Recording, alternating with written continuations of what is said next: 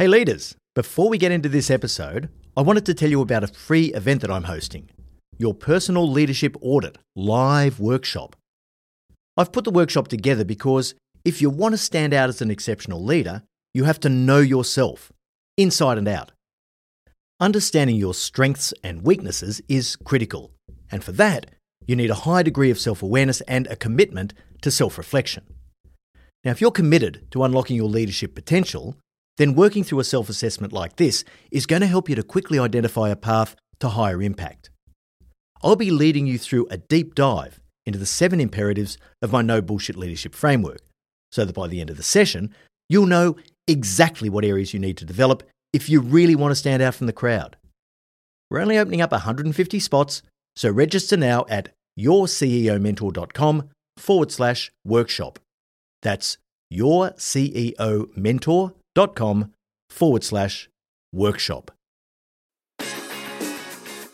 Welcome to the No Bullshit Leadership Podcast.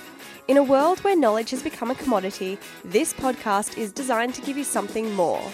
Access to the experience of a successful CEO who has already walked the path.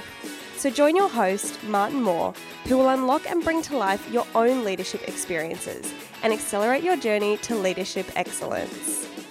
Welcome to Moments with Marty, your short, sharp shot of leadership insight to help you stay on track between our weekly episodes of No Bullshit Leadership. Great leaders set an appropriate decision-making culture. People need to know for a start that robust challenge is expected and rewarded, not frowned upon and suppressed. You've got to be able to challenge each other, and the people around you need to be able to challenge you as a decision maker if you want to bring out your best. This process invariably involves some friction. It's the only way to bring the often opposing views to the table, to debate them, and then to work through them together.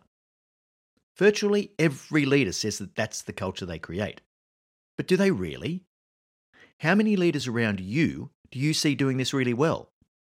Fostering a culture where challenge is the norm, and people offer their viewpoints fearlessly because they know it's not personal. They know it's for the benefit of the whole group. Many leaders unwittingly kill this culture because they can't handle the constructive challenge to their own viewpoints. They're too insecure. You don't want to be one of those leaders. You may have come across the telltale signs. So, for example, do you know leaders who get angry when someone says something that they don't like? Have you ever seen a leader shut someone down in mid-sentence because their views don't accord with that person? Have you ever experienced another leader who's not listening actively, or in fact not listening at all? Have you ever seen leaders put their own view out there first, making everyone else's view simply a formality? Or have you seen leaders demonstrating their own unwillingness to change their views, even when better information comes to light?